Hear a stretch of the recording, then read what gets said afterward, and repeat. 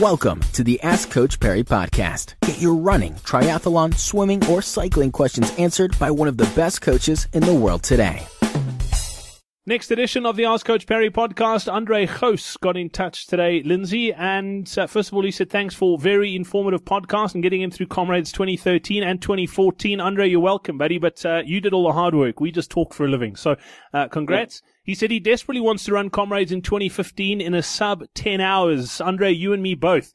He says he ran 2013 on about 400 kilometers, the minimalist trainings program he was on. 11:55 was his finish time in 2013. In 2014, he did about 800 Ks and did it in a 10:46. His PB on 10's 53. His half marathons are 1:55.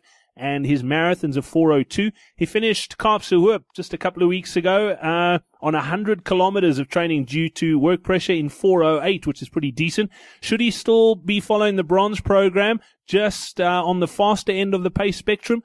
What's your advice? It would be much appreciated.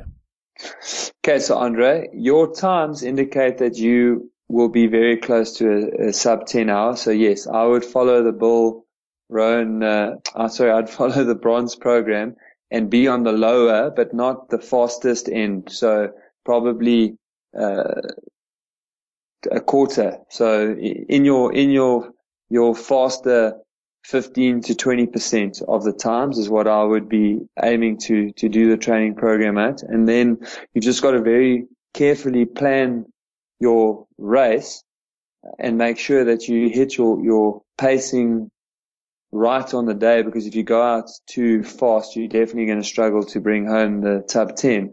And as a final word, obviously you've had a bit of a rough training part through this last section, but you've just got to make sure that you do get the proper training, because you can see how your marathon time has gone back a little bit on a very fast course in perfect weather conditions this year. So in order to get your sub 10, you're really going to have to nail that training, make sure you hit your sessions, and then on race day, stick to your plan. And less is definitely not more when it comes to Comrades. I can tell you that much. You want to have the training under your belt. Andre, good luck. If there's anything else we can help with, do be in touch.